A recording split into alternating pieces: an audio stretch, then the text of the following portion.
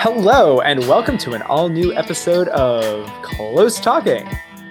I'm Jack Rossiter Mumley, one of your co-hosts. And I'm, Connor Michael Stratton. Another one. There goes. Speaking of falsetto. Terrible. Hey, it's Connor and Jack. I almost forgot to say my name, so just however you say it, that's good. Because I really did. I was just like, oh, here we are. Today we got a great one for you. It is called Poplar Street by Chen Chen. He is blowing up all over the place, super big time. Won the Joyce Carol Oates Award in 2011, longlisted for the National Book Award in 2017 for When I Grow Up, I Want to Be a List of Future Possibilities. Just doing some great stuff and getting recognized for it, which is also pretty great. This poem, Poplar Street, Jack picked out, was published in Poetry Magazine in 2015, and it is really good. Yeah, June of 2015, coming straight at you from Poetry Magazine. Ooh, a little couplet for your troubles. Yeah, more like 20 Magazine. Yeah, coming at you live from 20 Great Teen. Here we go. Anyway, this is Poplar Street by Chen Chen. Oh, sorry. Hello. Are you on your way to work too? I was just taken aback by how you also have a briefcase, also small and brown.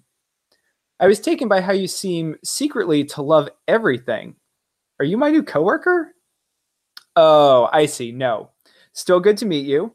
I'm trying out this thing where it's good to meet people.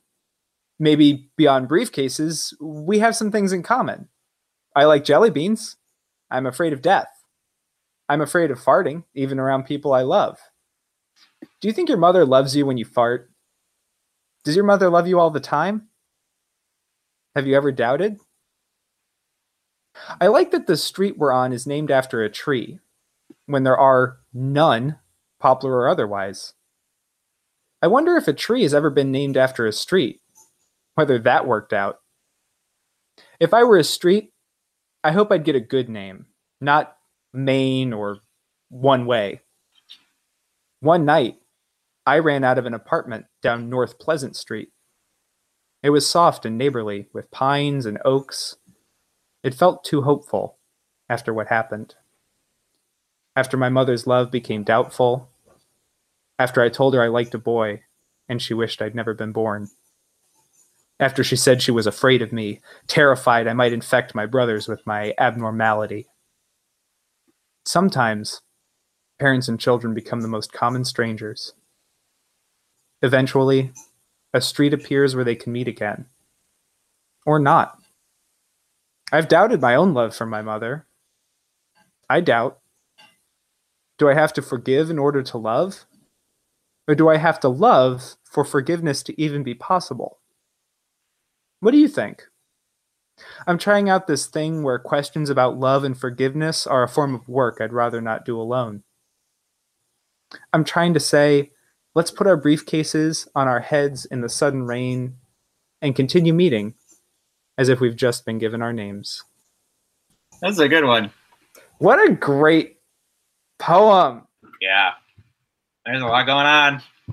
There's a whole lot going on. I don't know. Where do you want to start? Oh, man. Gosh. Well, for one, this poem is funny. It is very funny. It's the tone, I guess, like, to me, the immediate register is its humor and its colloquial diction. Begins, oh, sorry, hello. That kind of talking brings us immediately into the spoken, like this poem is not written and it's happening in real time. The sorry, hello, we're meant to imagine bumping into someone as the words are progressing. Well, it draws the reader in instantly because it's literally conversational. You as the reader are getting asked a bunch of questions right away. You are suddenly standing there on the street with the poet. At least that's how I felt reading it the first time. No, definitely. Which creates this real, even though you're strangers, there's this crazy intimacy that happens almost instantaneously. Yeah. No, I agree. And yeah, and that's sort of sustained. And, are you my new coworker? Oh, I see, no, and then you imagine you've responded somehow. You find yourself like, oh, I responded. Like, I don't know. I did a little thing in my head. Oh, I did respond. Yeah, exactly. It's a lot like, even though you're involved with it, it's a lot like those comedy bits where you only hear half of a phone conversation. Somebody's on the phone and they're like, we have no vacancies. And then they sort of roll their eyes at you because you can see on their desk it says like 10 vacancies or something. Yes. It's almost that kind of humor. Like a lot of the humor comes out of you not knowing your own responses. Yeah, no, that's right. Which is like this is actually even better than those comedy bits because it's like you're the one on the other line rather than like in the comedy bits, someone else is on the other line that you don't know, but you are, and somehow you're doing something. The poem is suggesting that you're doing something even though you don't have any idea what you're doing. And yeah, and that's just I don't think I've really seen that in a poem, or certainly not in this kind of way. And then it's just like, and there's a great, a lot of good reasons for this, but it's just very funny. It's hilarious. I mean, the line breaks. It's nice to see a poem use the tricks of poetry to be funny. I mean, we have some things in common. I like jelly beans. I'm afraid of death. I'm afraid, line break, of farting, even around people I love. Do you think your mother, line break, loves you when you fart? And we are all like, where's the fart going to come? And then it comes, and then you're like, oh, it's a fart. It's really good. Also, even in that part, which is the most explicitly funny, the seeds of the more serious are being sown. So I like jelly beans. I'm afraid of death. Like that's the first hint for me, at least, that this is getting serious at some point, because those are, on a basic level, you just meet somebody. Those are big things like, hey, you pay taxes? Like they're big. Like, I like jelly beans. Oh, you're a Skittles person, whatever. I'm afraid of death. Aren't we all? It works on that level, but it also hints at like maybe this seemingly glancing humorous interaction is going somewhere else. Yeah, no, totally. This makes me think of the way that I found helpful to think about this is recently the writer Chris Abani came to the U and was talking with our class, and he's a great novelist, a poet, and essayist, but he was talking about narrative, and he says a lot of like big statements that sound amazing and then seem quickly unverifiable. But he said the narrative logic of anything is governed by what the deepest wound of the protagonist is, which is kind of a way of thinking about how conflict develops. And so for me, I don't know if that's exactly always true, but for me, it seemed be a helpful way to read this poem, because the poem is kind of misdirecting you a lot of times and like hinting at dark things and then getting funny. And it's sort of like, why are we digressing? But if you think about it in terms of, maybe what the deepest wound is, that I found like that a helpful frame. And so for here, at least I think one of them, maybe there's one deeper, is this this moment where, after my mother's love became doubtful, after I told her I liked a boy and she wished I had never been born, after she said she was afraid of me, terrified I might infect my brothers with my abnormality. It's hard to think of. That's just in the poem, but also generally, that sort of rejection of the mother, and because of your identity, and that sort of homophobic response from the person who raised you, is just so deep. And so for me, I was interested on the way that the poem got there was revealing. One example of this is right after that hilarious, which is like the funniest part. Like, I'm afraid of farting even around people I love. And then, do you think your mother loves you when you fart? Which is like sort of funny and then sort of serious. And then, do you think does your mother love you all the time? Have you ever doubted? And that's pretty serious, but not yet the deepest part, and still a question, and you don't quite know where that question is coming from. But then, right after, we get this seemingly another misdirect.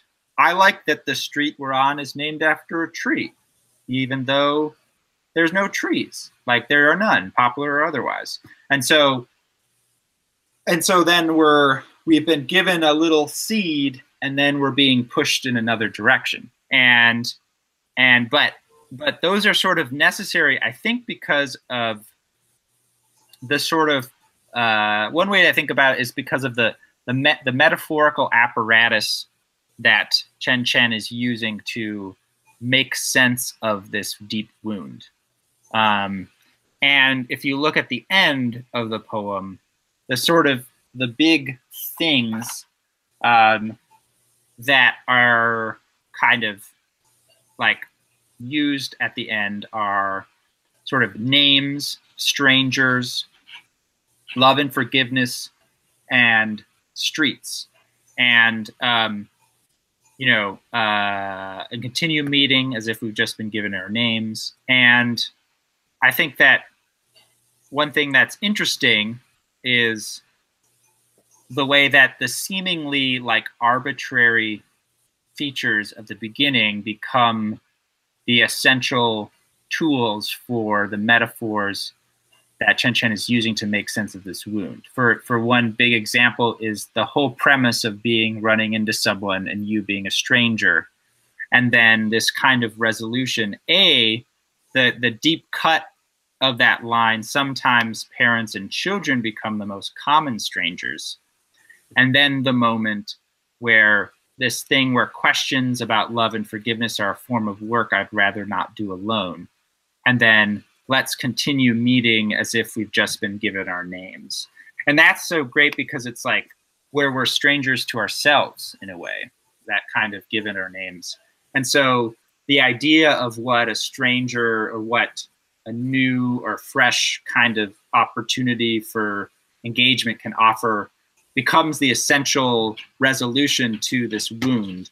But it's sort of like set up seemingly in a kind of like flippant way. Yeah, those echoes are pretty powerful. Also, the mention at the beginning of "Are you my coworker?" and then at the end saying questions about love and forgiveness are a form of work I'd rather not do alone. That echo as well of work and coworker, and you sort of in the interaction, it's never labeled as a coworker, but you feel a little bit in the reading of the poem like that's where you're at. Yeah, totally. And then also that redirect, I like the street we're on is named after a tree. That ends up serving two purposes.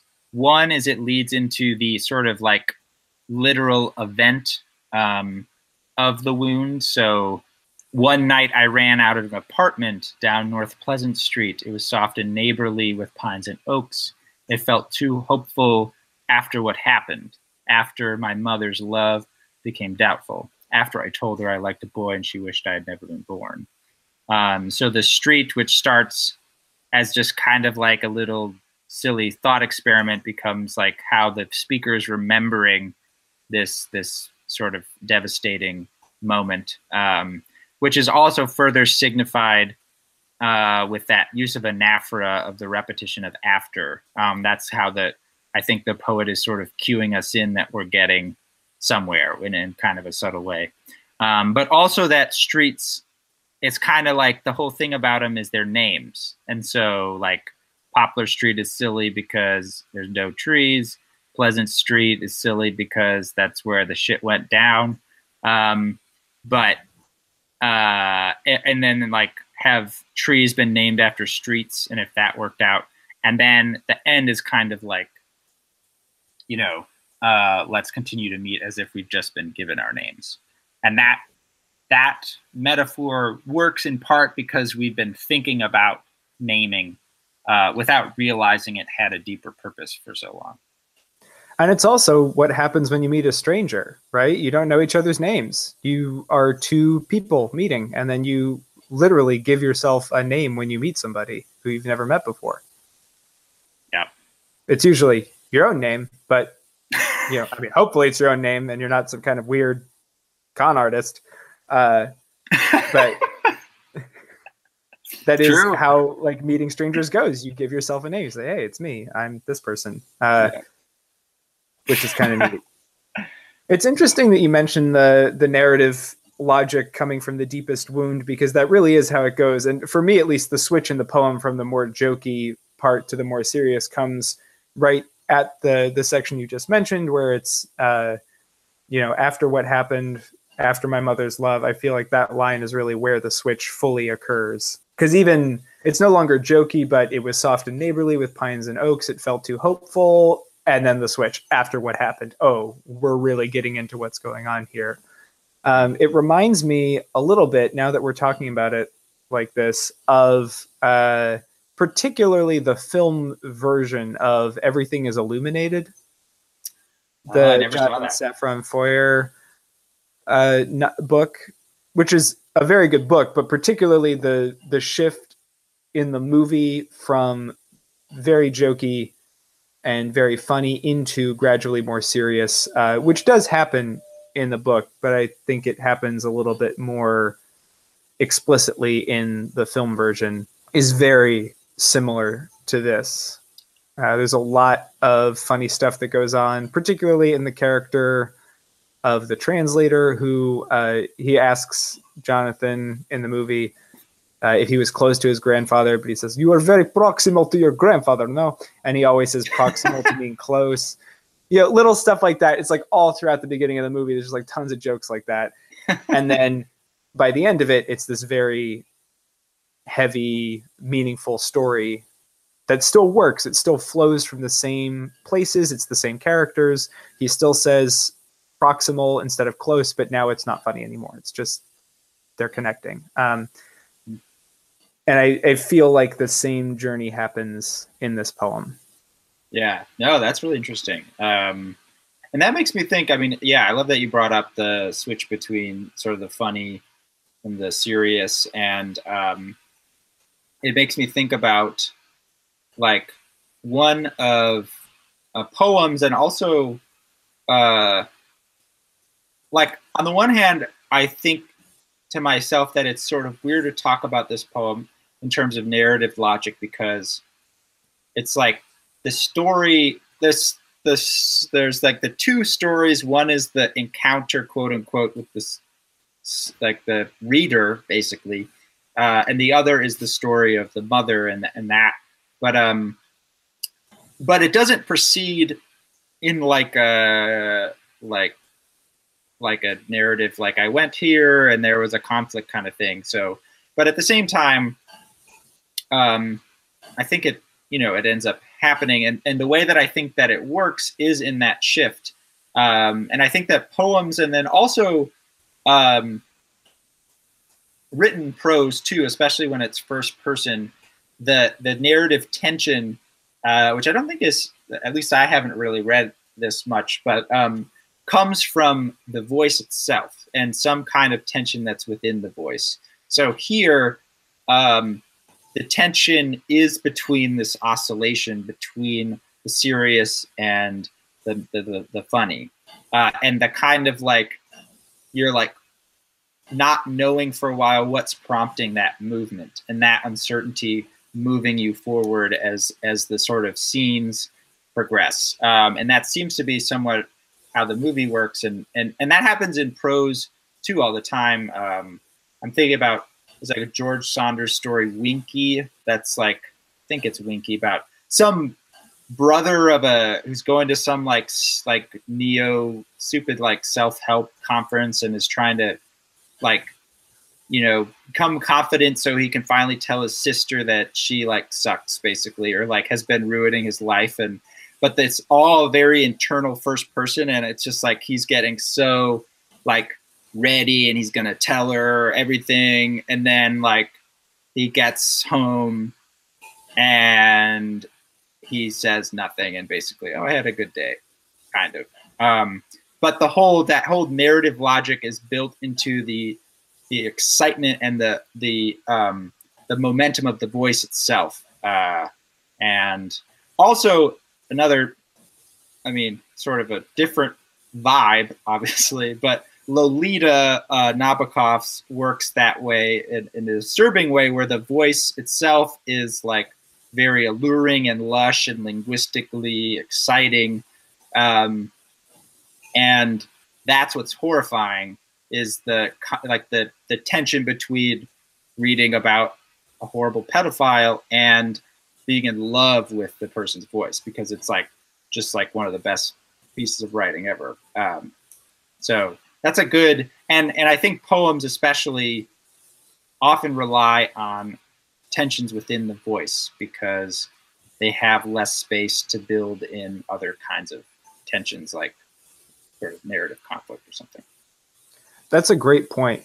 That's a really great point. And as you pointed out, part of where that tension comes from is the fact that so many of the seeds of the dark are sprinkled into the jokes. So the subject of a mother's love is a joke at first. It's like, hey, you think your mom loves you when you fart? Like, farts, right? Am I right? Farts. And the fact that it never goes away and it only deepens, but the seed is planted. Like the bits are there at the beginning if you're paying attention. And so often that is how humor functions. We're papering over something that we're uncomfortable talking about, or we're trying to put a brave face on a real pain. I feel like that works on two levels in this poem. It really does ratchet up the tension in the voice, and it also puts that layer on top of the hurt, which is so true to life, and it makes the voice feel realer because it's doing something that we ourselves often do. Yeah, no, exactly. One thing I also love is, which I think is kind of related, is like this part, sometimes parents and children become the most common strangers. Eventually a street appears where they can meet again or not. And that I thought was great because it's the voice's flippancy allows it to actually be like super self-aware. Because on the one hand, I feel like a lesser poem, that line would end the poem. Eventually a street appears where they can meet again, where the street, which had before been a literal just like thing to talk about, becomes like the metaphor where resolution can happen between the mother and the da-da-da. But the poem is not satisfied with that, and also is suspect of its own like poetic tools, which I think is funny. But that is allowed to come across naturally because it makes sense that the poet would just be like, or the speaker would just be like, or not, like that kind of like, yeah, it's like kind of thing. And that actually, also allows the poem to push even further, where there's kind of like, well, what if, you're not ever going to come to actual terms with your parent? What if they're going to like stick with their like, intolerance and bigotry, and, you can't do anything about that. And those sort of questions, which are really poignant, do I have to forgive in order to love, or do I have to love for forgiveness to be even possible? And I think those are really interesting questions, and sort of can only come, I think, in a way that makes the deepest sense after we've taken all these little turns, heard the whole story, but also like had a moment where we thought we came to a resolution, and then we didn't, kind of thing. Definitely. Yeah, I think, obviously this is not my experience, but if I was writing a poem like this, I would 100% end it with where they can meet again, because I'm not as good a poet.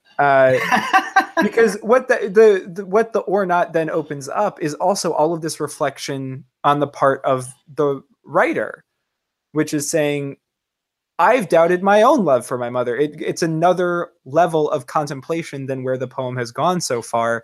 And it's a valuable and interesting level that really adds a whole new dimension to what the poem is addressing. And it goes into this really incredible section, as you were describing, about like, what does it take to forgive? What is there any work that's incumbent upon me to do? Like, I didn't do anything wrong, but now I'm dealing with this, like, do I need to forgive? How do I forgive? Why is this coming back on me when it's not my problem? Maybe I don't need to do that work, but maybe I value the relationship. Where do I fall in all this is a lot of the questioning that goes on there. And that's, again, it just feels so real because that's a level that we all reach at some point, and it helps us as the stranger this individual has met to really get a much deeper insight into their thought process and really brings out something to connect with. Yeah, no, that's totally. That makes me think of that famous Maya Angelou quote, if you don't like something, change it. If you can't change it, change your attitude. Because it is kind of like, and again, this is like another thing that I feel like poems are perfect for, because it's just this one voice that's longing for something and the other side isn't there. And in a situation where the other side is resolute in its whatever it is, in this case, like, you know, non-acceptance, you know, what is the speaker going to change about the way that they're thinking about the situation if the situation itself can't be changed? And I think that's really powerful. And I think really like a thing that poems I think are really good at, because what things that are larger like fiction or movies is all about, well, what can change in the situation? And that's where the excitement is. But a poem is often about, well, here's the situation, it is what it is, and the tension is, how am I going to, you know, deal with it or think about it or explore it? That's an excellent point. And as you pointed out, this is a poem that does that poetic operation so incredibly well. It lives in this scene and really plumbs it for all it's worth. Yeah, I know, it's so good. God damn. It's, yeah. And the last thing that is just, it's, for me, I'm so impressed by it because I want to, like, the danger of the colloquial voice in poems is that it takes up so much space. Like, you have to waste seemingly so many words establishing this is like a loose diction, because people just ramble and like people just like say random dumb stuff that seems like it doesn't mean anything. And to be convincing in a colloquial sense, you have to perform that. And so the poem has to have that, oh, hello, and has to have all those like little like thought, like I'm afraid of jelly beans kind of thing. But it's tough because you also in a poem want to be the most economical that you can. And so you don't want to waste anything. And so it's really hard, I think, to be this kind of casual and still be like potent. But I think what's so good about it is that it uses all of its casualness for its potency. Like everything that is seemingly extraneous, it makes use of in a different way further along. Definitely, yeah. It really weaponizes the humor and the voice, and really uses that colloquial voice to amp up the humor, which there's an explicit purpose to within the poem. It's so cool. Mm-hmm. Yeah, shall we read it again? I think we got to do it. All right. Reading it again. Poplar Street by Chen Chen. Oh, sorry. Hello. Are you on your way to work too? I was just taken aback by how you also have a briefcase, also small and brown. I was taken by how you seem secretly to love everything. Are you my new coworker? Oh, I see. No. Still, good to meet you. I'm trying out this thing where it's good to meet people. Maybe beyond briefcases, we have some things in common. I like jelly beans. I'm afraid of death. I'm afraid of farting, even around people I love. Do you think your mother loves you when you fart? Does your mother love you all the time?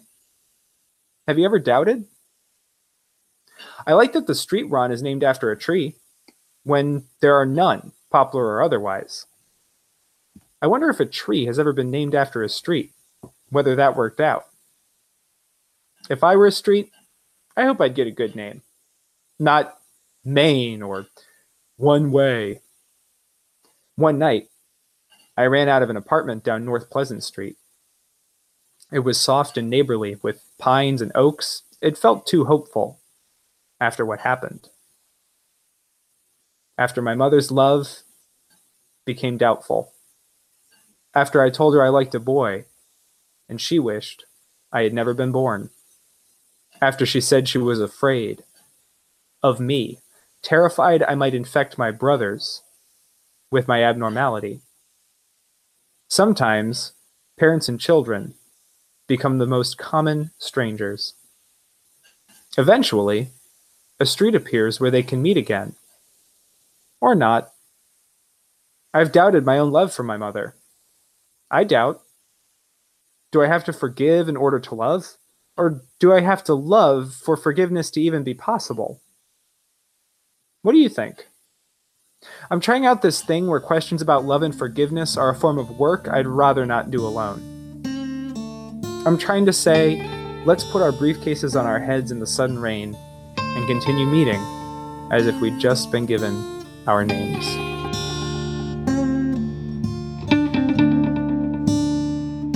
Hey everybody, this is Jack Rossiter Munley, just saying thank you so much for listening to this episode of Close Talking. You can subscribe to the podcast on Apple Podcasts or on Stitcher, or you can find us on SoundCloud. We are all over the internet. To keep up with poetic goings-on in between shows and to make sure that you get notified of all Close Talking news, you can find us on Facebook at facebook.com/closetalking or on Twitter where we are at Close Talking. My personal Twitter handle is at Jack Rossiter Bun, and Connor's is at Hot Sauce Boxed. We would love to hear from you with any thoughts you have on this episode or any of our previous shows. Also, if you have suggestions for future shows, you can get in contact with us via Facebook or via Twitter, or you can write us an email at closetalkingpoetry@gmail.com. Thanks for listening, and we look forward to hearing from you.